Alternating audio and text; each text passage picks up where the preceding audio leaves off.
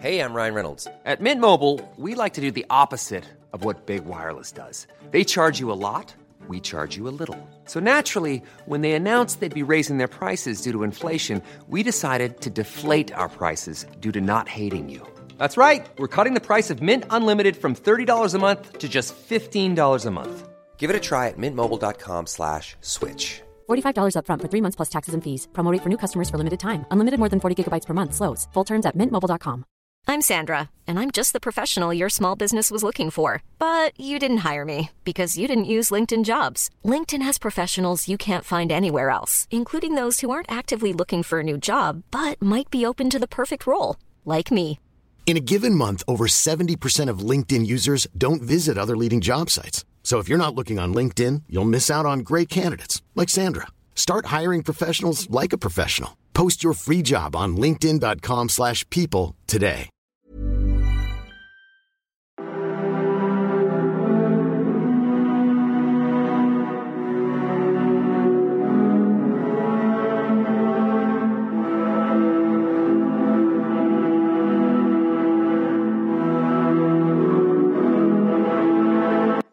Hi there and welcome again to the Explaining History podcast, and today I want to talk a little bit about the decision making that happened not at an elite scale in Germany and Austria in June 1914 and throughout July, but more at a kind of a grassroots scale, how the population was mobilised and prepared for war, and the extent to which there was popular support for war.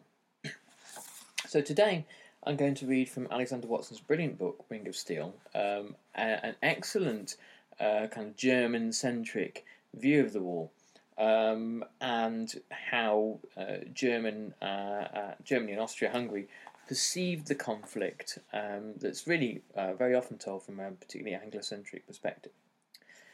So Watson writes, on Monday the 29th of June 1914, Vienna's morning newspapers carried doleful reports of the previous day's assassination, obviously, of the heir to the throne, Archduke Franz Ferdinand, and his wife. Their front pages were edged with thick black borders, and the tone was one of shock and deep bereavement. One simply cannot grasp the monstrousness of it, lamented the Reichspost. Our heir to the throne, the man on whom the peoples of the Habsburg monarchy had placed all their hopes, their entire future is no longer. The gutter press thought the murder an appalling calamity, and the Christian Socialist Workers' Arbeiter Zeitung considered it a breathtakingly hard misfortune. To any foreigner unfamiliar with the Empire's internal condition, sipping his melange and flicking through the eulogies that morning, it must have appeared that Franz Ferdinand had been universally loved and admired. He was, gushed the metropolitan elite's paper, Neue Freie Presse, an exceptional figure whose demise was to be lamented. The monarchy had lost something great. These obituaries to the Archduke, these kind of glowing hagiographies, actually ignore a very complex response to the assassination. His assassination elicited a number of responses across Austria-Hungary. However, belligerence wasn't always among them. It wasn't revenge, the desire to crush the Serbs, wasn't the default setting for a great many Austro-Hungarian citizens. The desire of the foreign ministry and military for war, to seize on this as an opportunity to crush Serbia, that wasn't uniformly shared either. So the lust for war across the Austro-Hungarian Empire wasn't there in all instances, in all cases. In fact, it wasn't necessarily a particularly widespread sentiment at all amongst the people. There was a fundamental shift, however, in popular opinions in July and early August 1914. And it's always really interesting to examine how it is popular attitudes on a mass scale change in a very, very short period of time. We normally assume they are formed and alter over long periods of time, but that's not necessarily the case. That when it comes to war and national security and national survival, these things can be highly volatile. The Austro-Hungarian and German peoples undergo a dramatic emotional journey throughout that summer, from indifference through to acceptance and belief in many cases in the necessity of conflict. The sense that, well, we've put this off for long enough and now the hour has come around, it is here, it is time to act. The death of the heir was just the starting point of this journey. And Franz Ferdinand himself had not been universally popular in the capital, in Vienna. In fact, to the Viennese press and to the literate public, he was actually a highly unpopular member of the Austro-Hungarian royal family. Often known as crass and ignorant, people thought that if and when he finally came to power, his boorish ways might bring about all manner of diplomatic misfortune. German nationalists thought that he was too pro-Slavish and too likely to give concessions in a multi-ethnic empire to Czechs or to Croats or to other ethnic minorities. Others thought that he would basically bring about upheaval by trying to draw back the decentralisation of the empire, the more plural nature of the empire after 1866, and reconcentrate strength in simply in Vienna. That was perhaps more plausible. His demands on a kind of an almost feudal divine right of kings did very little to ingratiate him with the middle classes, ingratiate him with the increasingly left-wing socialist working class, or make anybody think that perhaps he wasn't graced by concepts of modernity. However, when there is a funeral corsage that goes through Vienna, 5 days later when the bodies are returned home, there are thousands and thousands of ordinary Austrians who line the streets, who are not indifferent, and who pay their respects.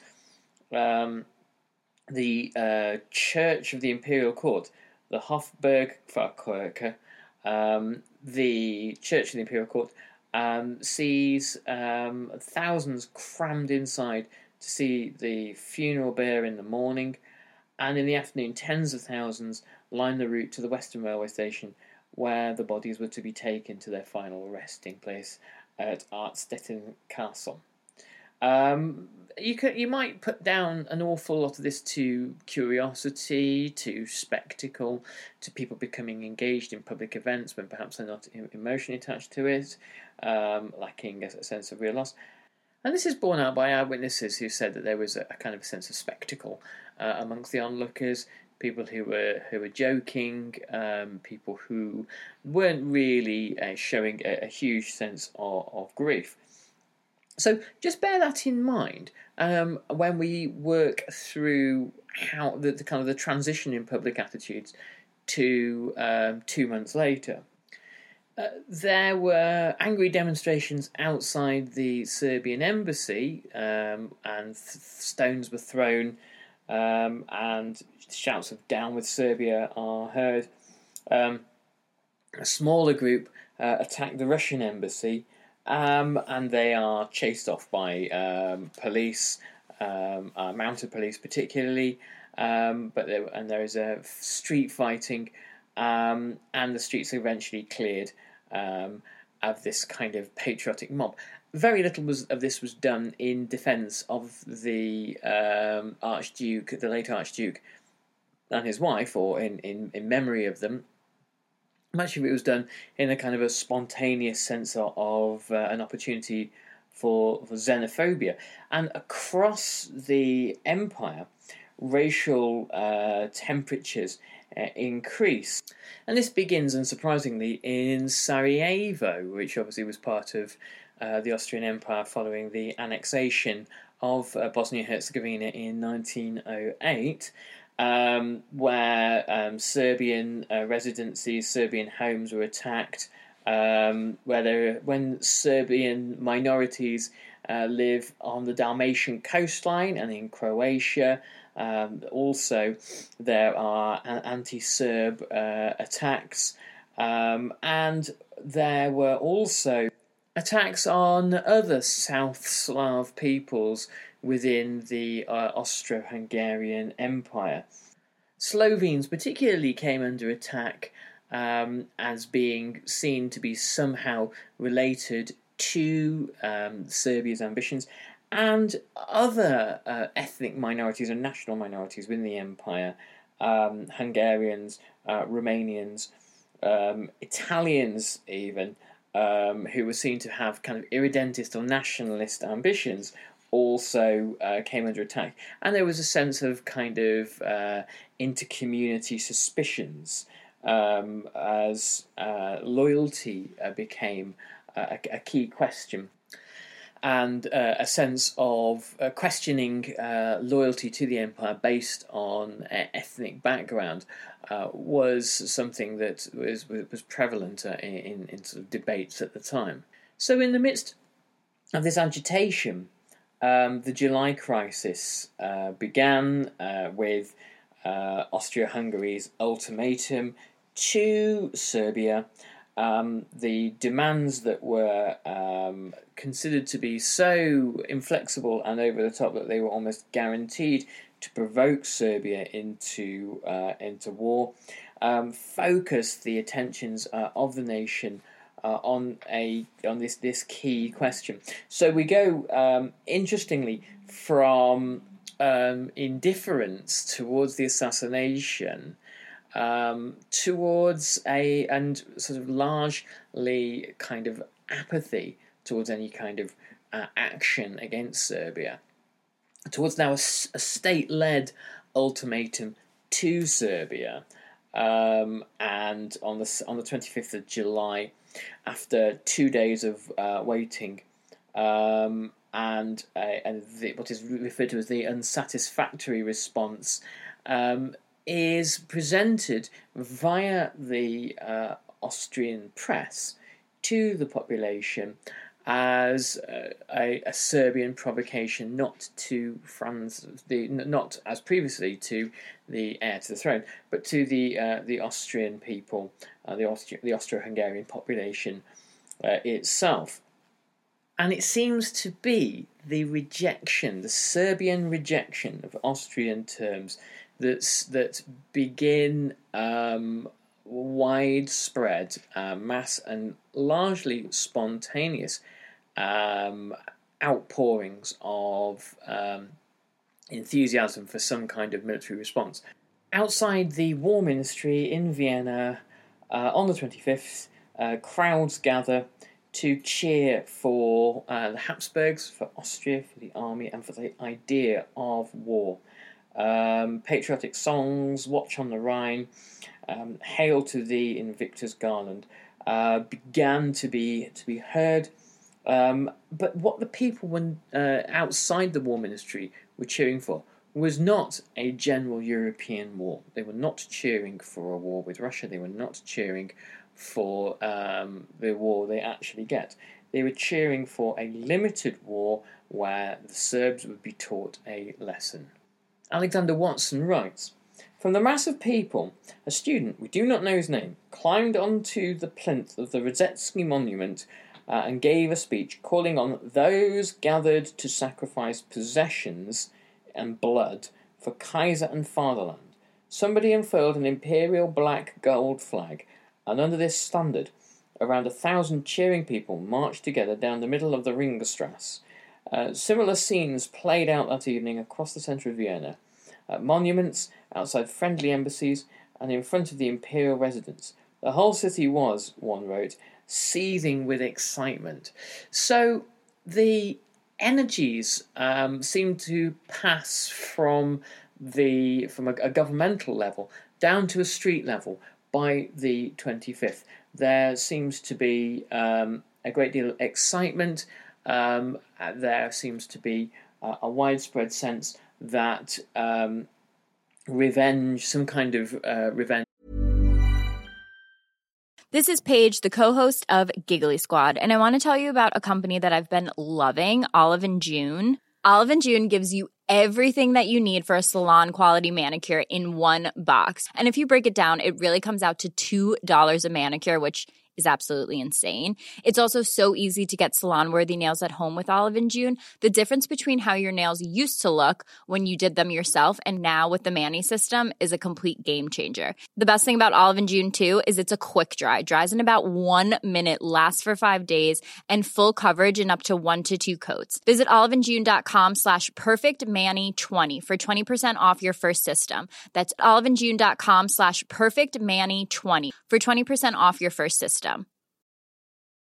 Hey, I'm Ryan Reynolds. At Mint Mobile, we like to do the opposite of what Big Wireless does. They charge you a lot, we charge you a little. So naturally, when they announced they'd be raising their prices due to inflation, we decided to deflate our prices due to not hating you.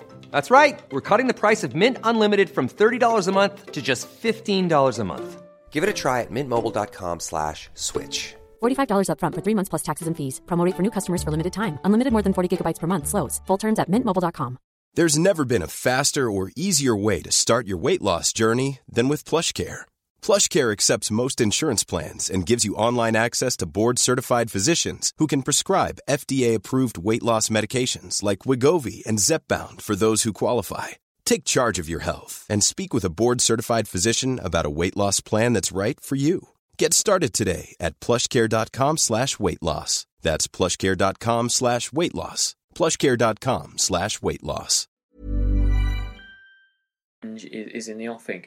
How we go from that apathy to this condition, I think, is based around the idea that this was a direct rejection of the legitimacy, the rights, the sovereignty even, not of Austria's monarchy, but Austria's people. A similar process begins in Berlin. The press write frankly of the tension felt amongst the crowds in Berlin. There was a great deal of shock and horror at the rejection of the ultimatum. The Berliners know full well that this will more than likely result in the Kaiser backing up Austria to the hilt. However, in the city, in Berlin, there were already spontaneous patriotic demonstrations that begin at around 8 o'clock that night, when the first rumours, this is only quarter of an hour later than the beginning of the protests in Vienna. But around 8 o'clock that night, the rumours begin to circulate and the streets begin to fill. There were groups carrying German and Austrian flags, cheering along the German Kaiser, the Austrian Kaiser, and singing patriotic songs. The numbers of people on the streets ranged between 2,000 to 10,000, marching up and down in the Unter den Linden, and being cheered by spectators in cafes on either side. Patriotic landmarks become dominated by protesters, and there were impromptu speeches outside the Kaiser's palace.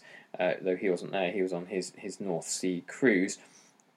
And on the other side of the Brandenburg Gate, Bismarck's statue is besieged by people who are really cheering on the possibility of conflict. There were people who were cheering on the possibility of an Austrian conflict with Serbia, in which Germany would become involved, and there were and something would therefore be established, some kind of dominance, some kind of military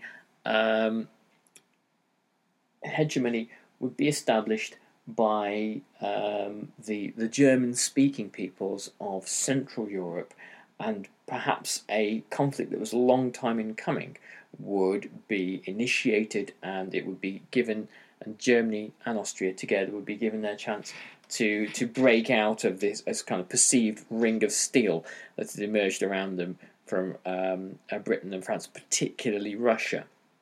I believe that there were demonstrators in Austria who saw this as an opportunity for the Serbs to be punished, and demonstrators in Berlin who saw it as an opportunity for something much, much greater, for the establishment of or the re-establishment of German power in Europe. And it was not particularly intended to be a war against Serbia. It was more likely to be a war against Russia. And the evidence there is that protests concentrate around the Russian embassy. So Alexander Watson writes of the Austrian demonstrators, "These young demonstrators should not be lightly dismissed as aggressive chauvinists. They were moved by multifarious motives to take to the streets. Certainly many were ardent patriots, some belligerent, but plenty supported the war with reason. Especially among Vienna's upper classes, there was a strand of opinion which considered that Serbian provocations had gone far enough and that decisive action was necessary.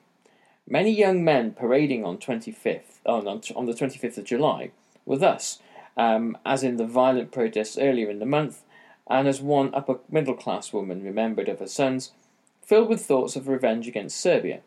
In Berlin on the same night, however, the intention of the demonstrators was to express support for Austria-Hungary, not to demand violent intervention by Germany.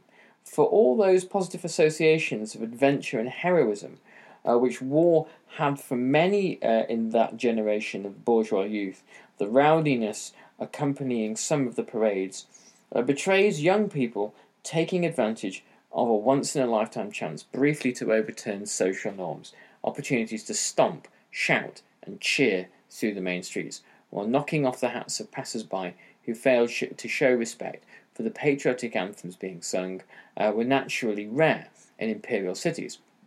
For those who felt anxious, and privately very many did, the demonstrations provided a welcome chance to release tension and a comforting act of solidarity." So here Watson presents us with a different possibility, or certainty in his eyes, that the larger crowds that were gathering in both Germany and Austro-Hungarian capitals during the last week of July weren't necessarily demanding war, or not demanding the kind of European war that they get.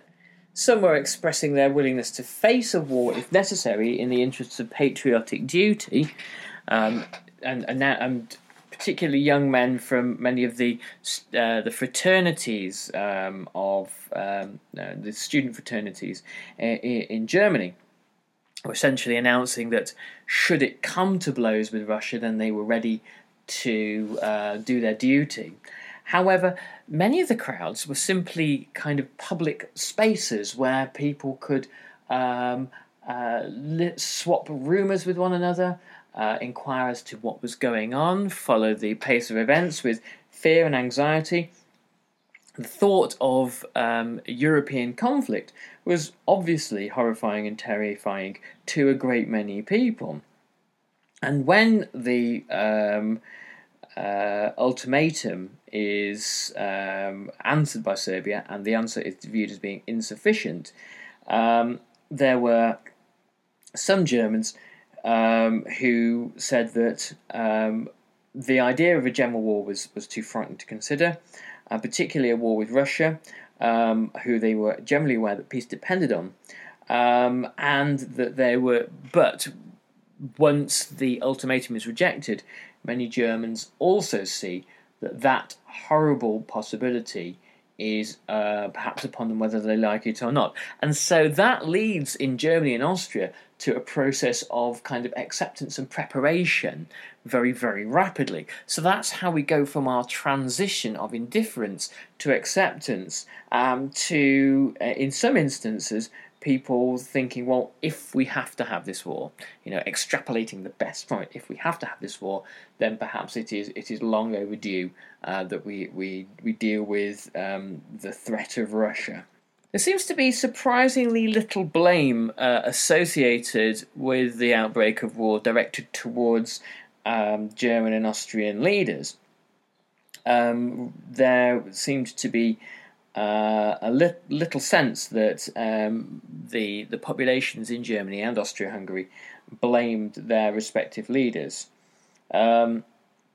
Emperor Franz Joseph, in his appeal to my people, explained that the war with Serbia needed to be fought in basically for defensive reasons. He said, "After long years of peace, the intrigues of a hate-filled opponent forced me, for the preservation of my monarchy's honour, in defence of its reputation and political power, and in order to secure its rights, to grasp for the sword."